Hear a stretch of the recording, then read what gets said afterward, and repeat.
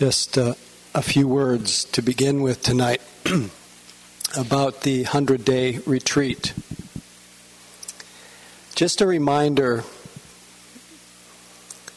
that whether it is the 10th day or the 50th day or the 60th day or the 101st day of the retreat, it should never be forgotten that what we are all looking for is what we are all trying to remember is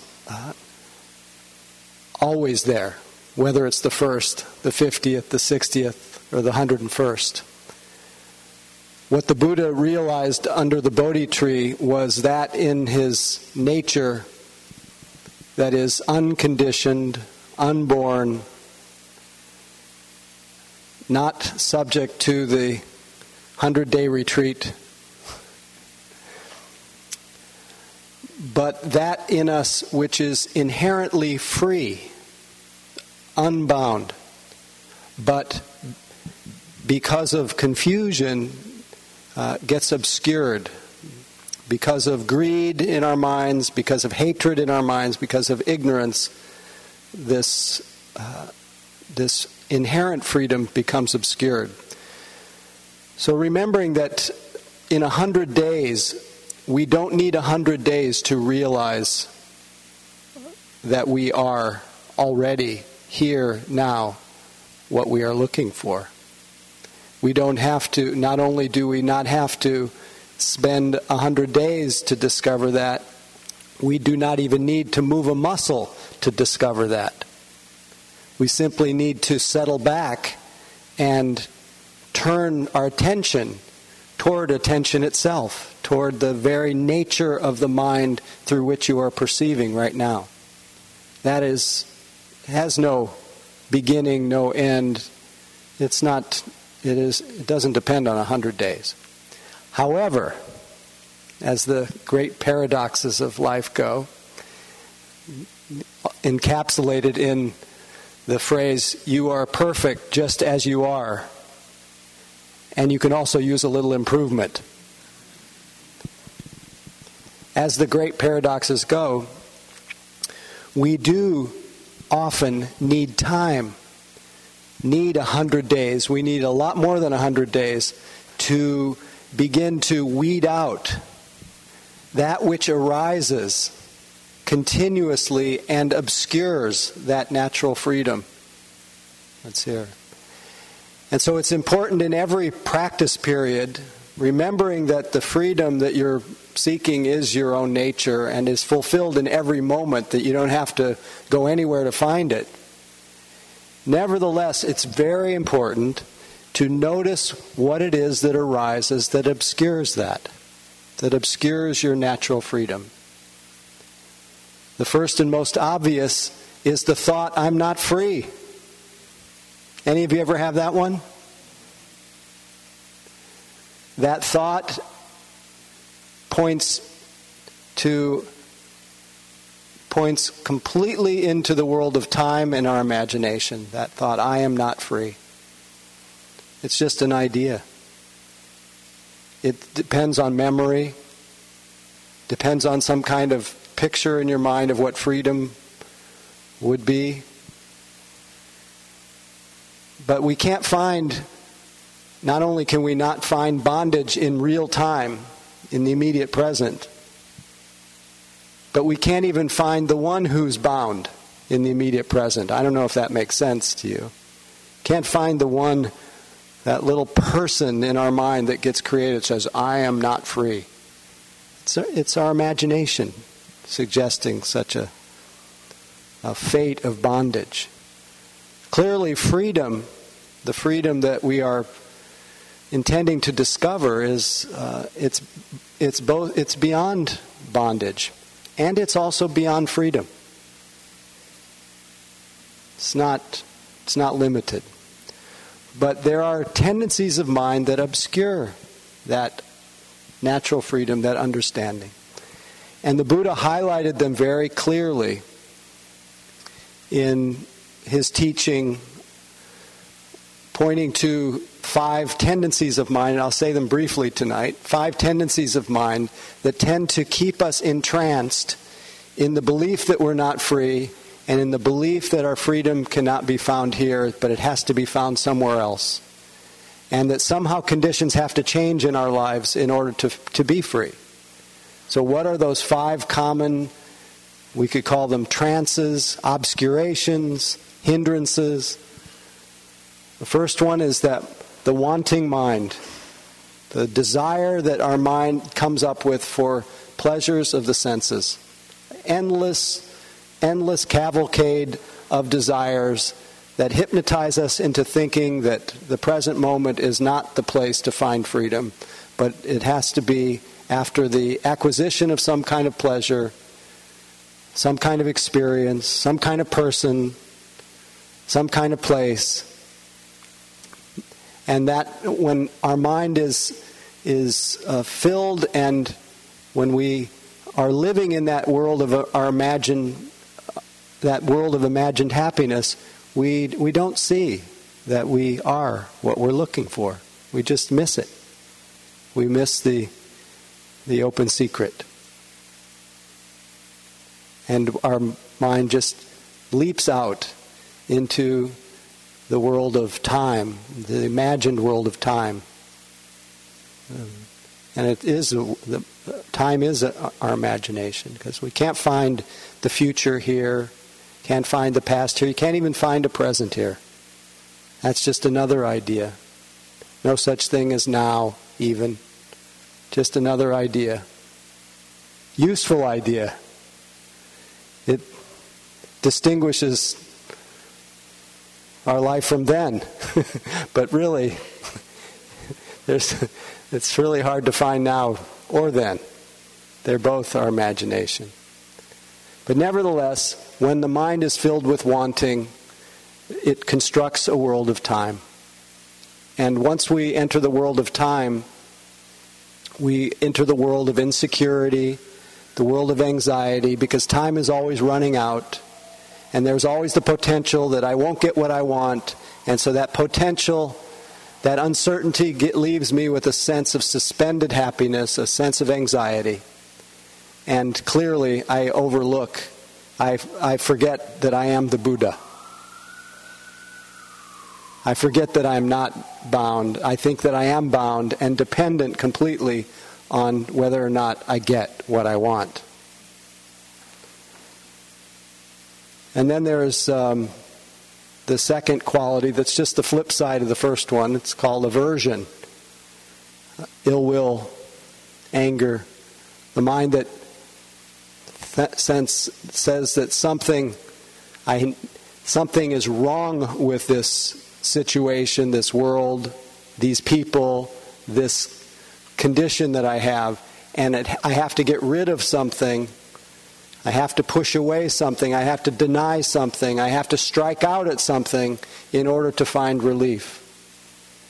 And this particular trance makes our sense of well-being makes us very dependent on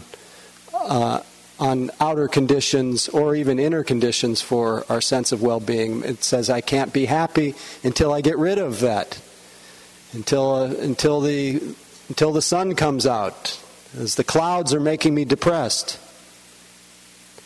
till people stop making noise in the meditation practice because they disrupt my equilibrium. And we fail to understand that it's never the object of our ill will. It's easy to talk about, it's another to actually realize this, but it's never the object of our ill will that's creating the problem, but it's our loss of contact with that Buddha nature, with that intrinsic freedom. It's that disconnect from the immediate unfolding present. And again, entering into the trance of time and the need for things to be different. So the first one is wanting what I don't have, and the second one is not wanting what I do have. These two, the Buddha considered two of the main causes of dukkha, of stress, of that which is difficult to bear. a deeply conditioned habit of wanting things to be different than the way they are. We all have this disease. And the good news is that in this practice of reawakening, of this practice of discovery, we use these mental states. We use them in the service of awakening. We try to be mindful of them. And being mindful of them wakes us up to where we actually are. So we don't have to get rid of any of these states. We simply have to use them, put them to good use. And the third mental state, common one, it's all tied into the first two, is a state of restlessness and agitation and worry. So this is a composite of the third hindrance. Restless is the kind of felt sense, agitated, felt experience, but often it's the mental state associated with it is worry about the future. Agitation is just an unsettled feeling, not being settled in the present moment. But often it's because of worry about what's next. It's often about regret or guilt about what's already happened. So it's the entering of the trance of time that obscures the timeless present and makes us think that I can solve something that's already happened, not knowing that the past is gone, only existing as thoughts in the present. Future's unborn, only exists as thoughts in the present, worry, fantasy, hope, whatever. And to the degree that I'm under the misunderstanding that these two worlds of past and future don't truly exist, there's a tendency to have my well-being living in a complete virtual reality. And that our body finds that very unsettling. And so we feel restless, agitated, and with the different states of worry or guilt or remorse, all those things. So it's a good one to notice. Not easy to sit with restlessness. It's not easy to sit with worry or agitation, but it's a lot easier to feel it when all is said and done. It's not our habit, but it's a lot easier to feel it than to stay in the story of anxiety or worry, to stay in the story of regret and guilt. Those just keep generating more and more physical, mental discomfort. But the felt sense of it grounds us, helps us become rooted in the unfolding present. And even though there isn't one, but much more of a sense of oriented toward now. How do you feel when I say there's no present? There's no now. That's really fun to say.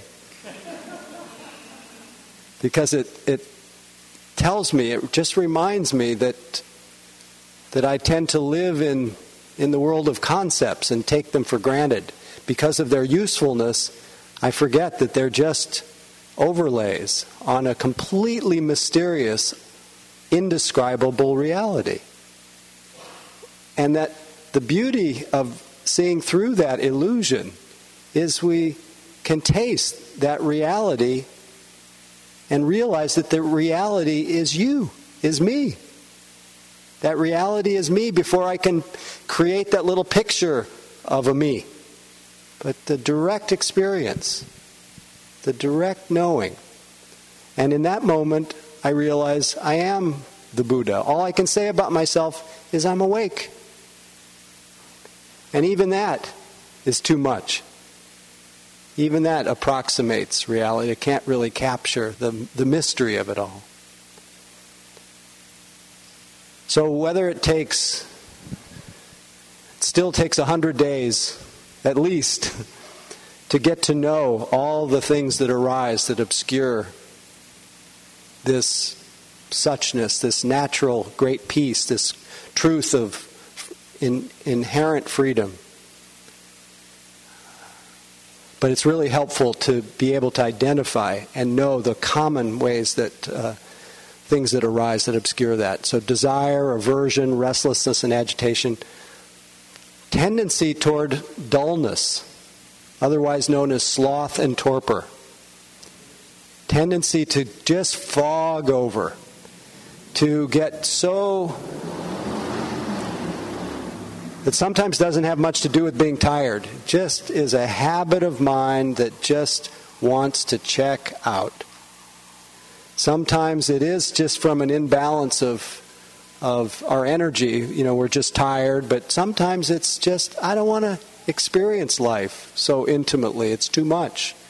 It's too wonderful even. There's a habit of kind of dulling out. This habit can make life really feel harder than it necessarily has to be. Yet, when we use it, when we notice it, when we notice this state of mind, sometimes the very act of noticing it, of sensing how it feels in our body, turning the light on the very state itself, begins to awaken our vital energy, begins to clear the dust of memory, clear the dust of mental habit, and reveal once again this natural brightness, this light of attention, easily obscured. And we can even then form a whole identity as somebody who's got low energy or dull. It's not true of anybody. There's not one person here that has low energy. How many of you have landed in that identity? Thank you for your honesty. So right now, where is low energy? Where is the one who is low energy? It's a dream. Now, it may approximate the way we feel sometimes, but it's as all of these mental states are, they're changing conditions. They're just weather patterns. They're not self-defining, but they tend to be greedy, aversive, worried, restless, dull. The last one that really obscures, that arises and obscures our nature is doubt and confusion. Doubt about ourselves, doubt about our potential, doubt about the world. Any of you have any doubt about the world these days? How do you feel? Do you land in that state? Do you water it with continual rumination? Do you feel more free when you've had a good thought about it? This 100-day practice period gives us an amazing opportunity to make that shift from identity and belief in the whole world of doubt and confusion about me, the world, and everything, to be able to say, oh, this is the doubting mind. This is confusion. This is uncertainty. This is skepticism. This is contracted doubt. I don't mean the great doubt that's that state of wonder, that state of I don't know. But it's the skeptical doubt, the critical doubt that says, no, it's not working. It won't work for me. Everybody else it might work for. Everybody else is getting enlightened, and I'm miserable. How many of you have landed in that today, yesterday, every day? Good news is we can use this too. Put it to good use. Put it to good use. So there's both nothing to do and undo, just to remember our true nature, but at the same time, vigilance to all the things that arise that obscure that Buddha nature. That's our practice. And creating the quality and the conditions, the inner conditions, to be able to see that and put it to good use, to all those mental states. A blessing that I do almost every Tuesday, I think for the last forever. I say the words, may all beings, I borrow this from, I know I've created my own little version of it, but I borrow it from the Tibetan tradition primarily. I say, may all beings have happiness and the causes of happiness. And I usually add the word increasing. But in the traditional recitation, it's may all beings have happiness and the cause of happiness, which is virtue. Which is acting in ways that are non-harming. Other things that obscure our Buddha nature are harmful acts. Of course, it's the forces of greed and hatred and ignorance in our minds, but it's the acts of killing, not respecting life, of stealing, not taking that which is, or taking that which is not offered, of being exploitive or causing harm with our sexual relationships in our mind and in our actions, causing harm with our speech, causing harm with the use of intoxicants, all kinds of intoxicants, including electronic ones.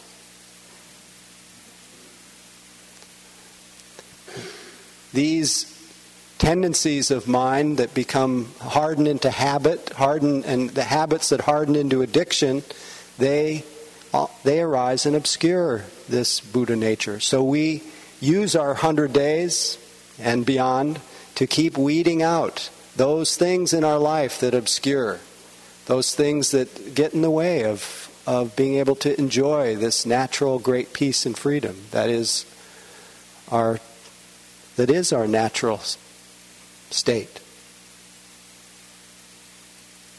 When we don't look back and we don't look ahead. So easily missed.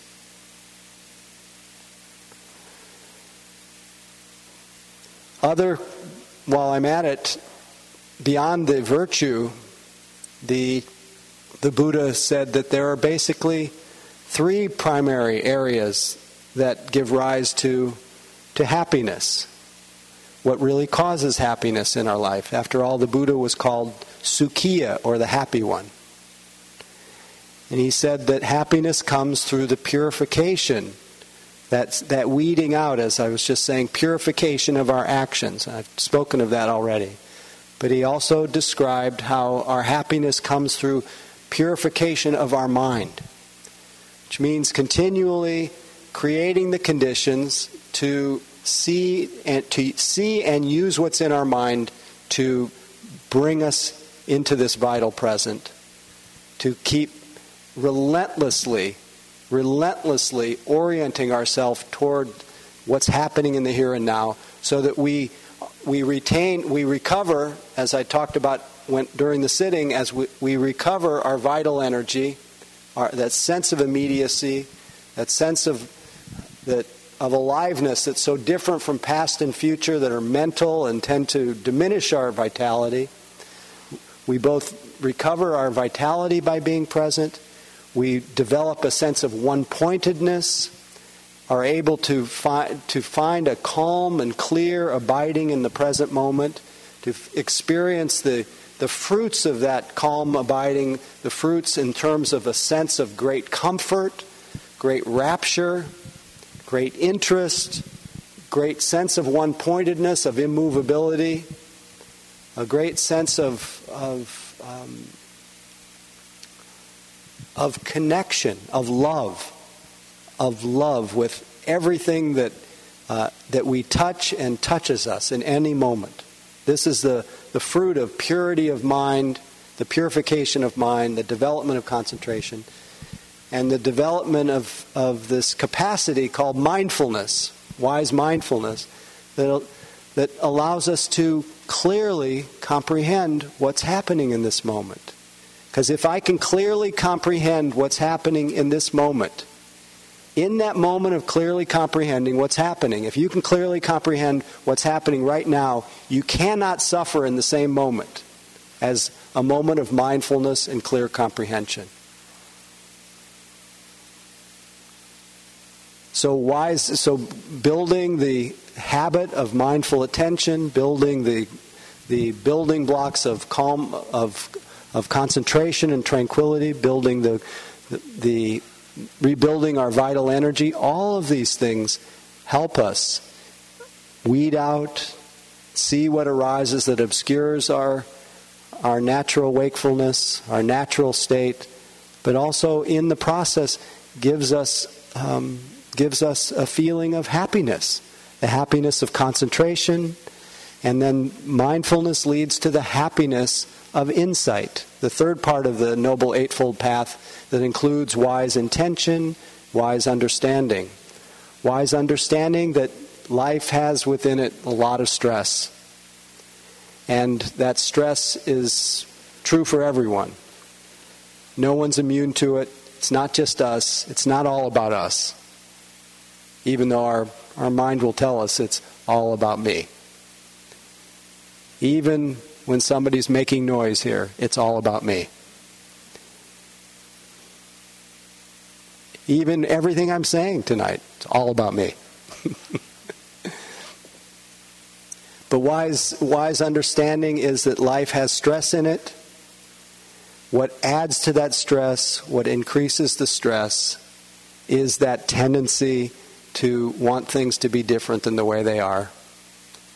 That manifests as a kind of craving, a dependency on what's next, a dependency on getting rid of or having more, that has a dependency on becoming somebody. Remember, this 100 days is not about becoming somebody. It's about realizing what is already right here. And so the point is to not build a new edifice of spiritual materialism, a new, better spiritual self. It's to strip away all views of self. From the Avatamsaka Sutta, I think I even shared it last week. That simply said, having no view of self, one is always peaceful. So we don't have to build a new monument to me. We simply have to be present. And in that way, cure our fatigue, cure our misunderstanding, come home to what we always and already are. So the first truth, it's stressful. What adds to it is that continual demand to be different, to demand for what's next. But fortunately, wise understanding tells us there's an end to that. There's a cessation of that need for things to be different. There's freedom. And that's realized by letting go, by letting be, letting things be as they are. And of course, if we could do that, then we could see what really needs to be done. Instead of being so busy trying to build ourselves that we're not even able to be responsive to the suffering that we see in ourselves or each other. So we let go and we see and we find freedom right in the midst of it. And then we go about acting in ways that are non-harming, acting in ways that are helpful. We develop the paramis, the purity of generosity, of patience, of concentration, of calm, we develop all the enlightenment factors. We develop the Eightfold Path, our speech, our action. We spend every day trying not to cause harm with our speech. How many of you have done that this week? Spend every day seeing if we can keep our mind undistracted and clear rather than clouded with dullness or intoxicants. And see if we can take a break from our screens. That's a good start. I've been doing that lately. That's part of my 100 days, is to do more screen breaks. And my nervous system just loves the break. It just loves not being all tweaked by looking at that strange light all day.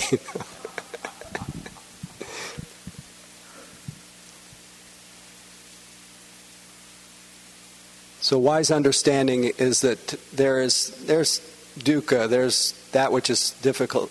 There is that which is difficult to bear, but there's also the end of it, and there's a way to end it, and you are that way. And that you don't need to lift out of this moment to find it. You just need to stay here, to stay awake. You are what you're looking for. But it really helps if you're vigilant and you come to know very intimately that which arises and obscures that natural freedom. As Hakuin Zenji said, all beings by nature are Buddha. As ice by nature is water. Apart from water, there's no ice. Apart from beings, no Buddha. How sad that people ignore the near and search for truth afar. like someone in the midst of water, crying out in thirst, like a child of a wealthy home, wandering among the poor. Lost on dark paths of ignorance, we wander through the 6 worlds from dark path to dark path. When shall we be freed from this cycle of existence? These imaginary cycles of existence, I should say. Oh, meditation, to this the highest praise. Devotion, repentance, training to the many perfections, all have their source in meditation. Those who meditate even once wipe away beginningless crimes. Where are all the dark paths then? The Pure Land itself is near. Those who hear this truth even once and listen with a grateful heart, treasuring it, revering it, gain blessings without end. Much more. Those who turn about and bear witness to self-nature that is no nature, go far beyond mere doctrine.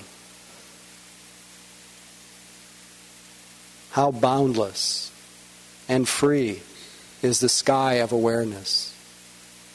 How bright the full moon of wisdom. Truly, is anything missing now? Nirvana is right here before our eyes, this very place, the lotus land, this very body, the Buddha.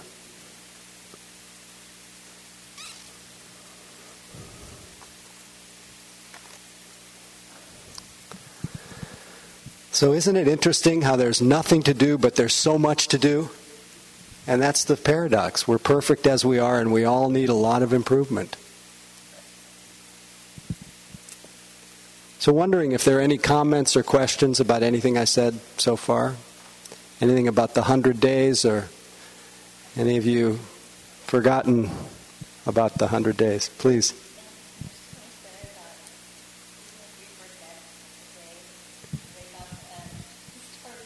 Even if you forget a day, to wake up and start again. You just gave the exact right teaching. Even if you forget for 100 days, you can always begin again. But if you noticed yourself giving yourself a hard time, that's mindfulness. And that's what you want to notice that. You don't want to give yourself a hard time, but you want to notice it when you are. Anyone else? Please.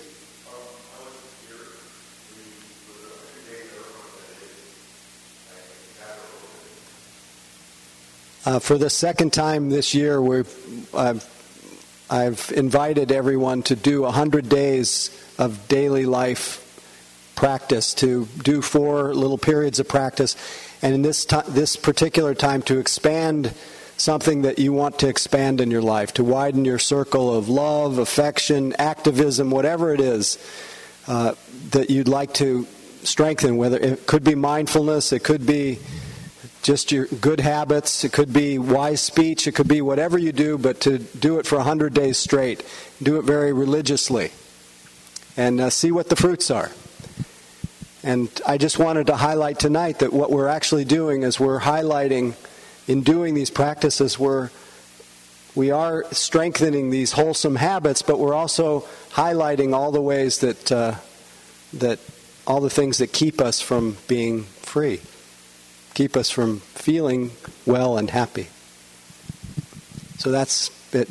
There's a Facebook page, and it's on our website. You can read about it. missiondharma.org, and there's a link for the Facebook page there.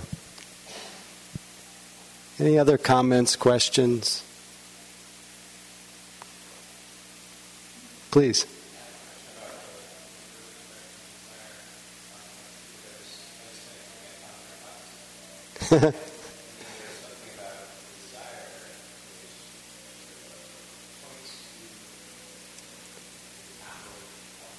Yes, the question's about desire. I'm going to.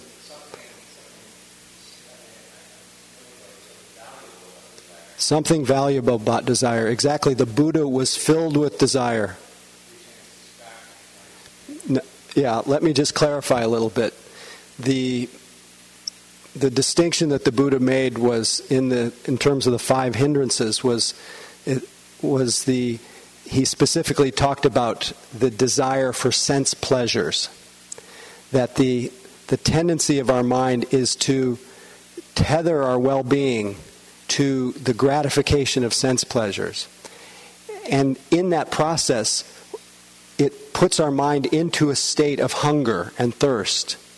And that state of hunger and thirst, when it's focused and fixated on the objects of pleasures, it puts it into a state of suspended happiness, of dependency. If I get it, I'll be happy. If I don't, I won't. And as well, when we do gratify our sense desires, and there are so many of them, and they're so beautiful in this world, and tantric sex is one of them. But when we gratify sense desires, make that our devotion, we put ourselves in a kind of bind, in a kind of loop, because the pleasure of those senses eventually fades and leaves in its wake a feeling of loss, a feeling of dissatisfaction, and actually plants the seed for further desire. And so it puts us on a wheel of samsara. So the Buddha didn't suggest that we give up all sense pleasures, because the world is sensual, it's beautiful, but not to have misplaced faith in its capacity to deliver us to our true nature. But it actually it keeps obscuring it. It keeps making it harder for us to see clearly, and keeps us in a state of hunger and thirst. But he did make a distinction between those desires that are wholesome, that you should just go for with all your heart, and that's the desire for freedom, the only desire that no other desire can fulfill. And it's understood that if you go for the desire for freedom, which obviously he did, he had the deep longing and desire for freedom. When you satisfy that desire, all the other kinds of pleasures come in the wake of that. You're actually able to enjoy life. But if you put your faith in things that give only a kind of partial sense of well-being, you miss the real juice, the unassailable, the unconditioned freedom that's already yours, that you don't have to look anywhere for. So it's a matter of distinguishing what's a wholesome desire, what's an unwholesome desire. Another wholesome desire is to be of benefit, is to wish for the happiness and well-being of others. I want everybody here to be happy. That's a desire. And I'm going to shout that from the hilltops. And I don't think it will lead to suffering. It'll lead to more connection. It won't lead to the isolation that I find myself in when I'm caught in disappointment over the announcement of an iPhone 4S instead of an iPhone 5.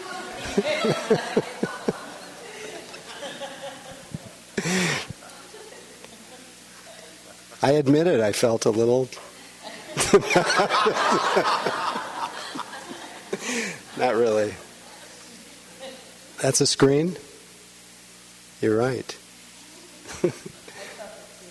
You felt it too. Thank you. Misery loves company.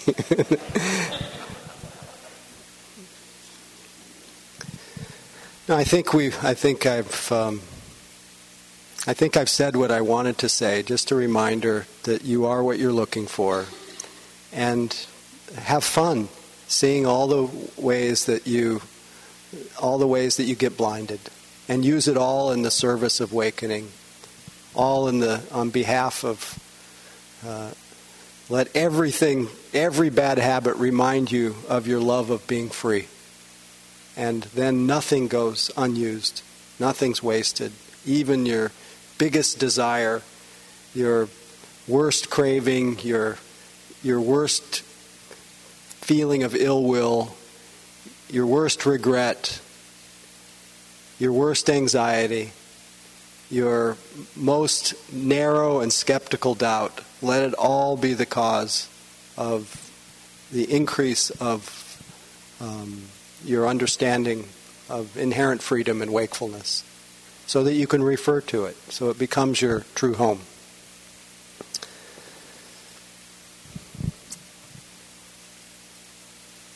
So let's just sit quietly for a few minutes. I'll read you a passage from the Mangalam, an excerpt or an adaptation of the Mangalam Sutra, famous sutra of the Buddha, put in more modern language. The Buddha's Discourse on Blessings, that's what it's called. It is a great blessing to spend time in the company of wise people and to honor those who are worthy. To live in a place that is good for you, to do good deeds, to keep yourself going in the right direction. To be well educated and develop your skills, to train yourself in discipline, and to use words carefully and beautifully. To take care of your mother and father, to cherish your partner and children, and to engage in a livelihood that is harmless. It is a blessing to give generously to others, to live with integrity, to care for everyone you consider your family. It is a blessing to avoid doing harm, to be careful with intoxicants, to develop wholesome states of mind. It is a blessing to be respectful, humble, content, and grateful, and to regularly bring spiritual teachings into your life. It is a blessing to be patient, open to learning, to be in touch with people on a spiritual path, and to discuss spiritual teachings. It is a blessing to live simply and in a holy way, to understand the deepest truth, and to realize the highest freedom and happiness. It is a blessing to have a mind that is steady, unswayed by ups and downs of life, free of sorrow and shame, and at peace. Those who act in these ways cannot be dragged down. Everywhere they go, they find well-being. So may all beings, including us, find happiness and the causes of happiness. May all beings be free of suffering and the causes of suffering. May all beings recognize the sacred happiness, the deepest happiness that is without sorrow, here and now. And may all beings grow in serenity and equanimity, a boundless serenity and equanimity, able to meet the joys and the sorrows with less grasping, less aversion. And a deep wish that our life be dedicated every day, our life, our work, our practice, be dedicated to the welfare and benefit of all. May all beings be liberated. May all beings be happy.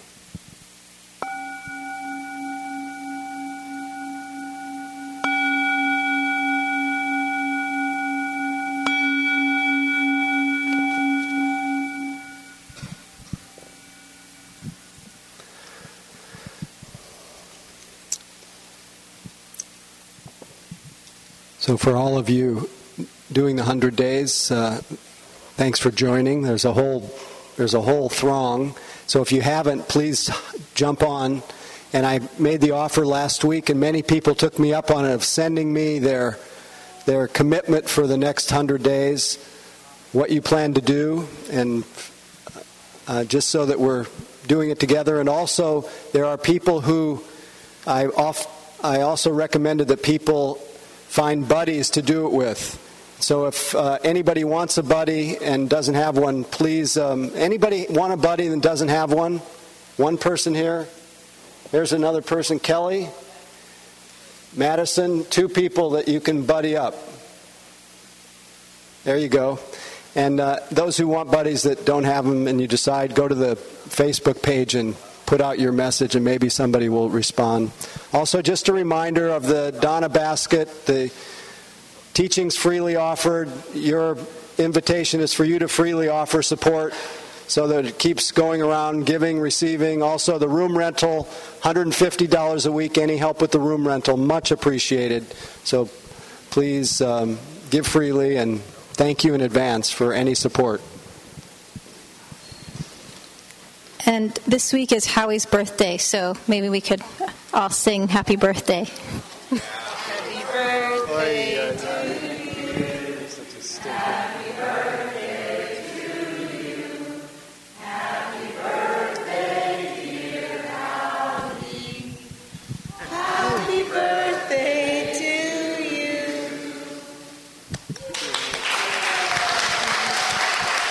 Thank my mother and my father.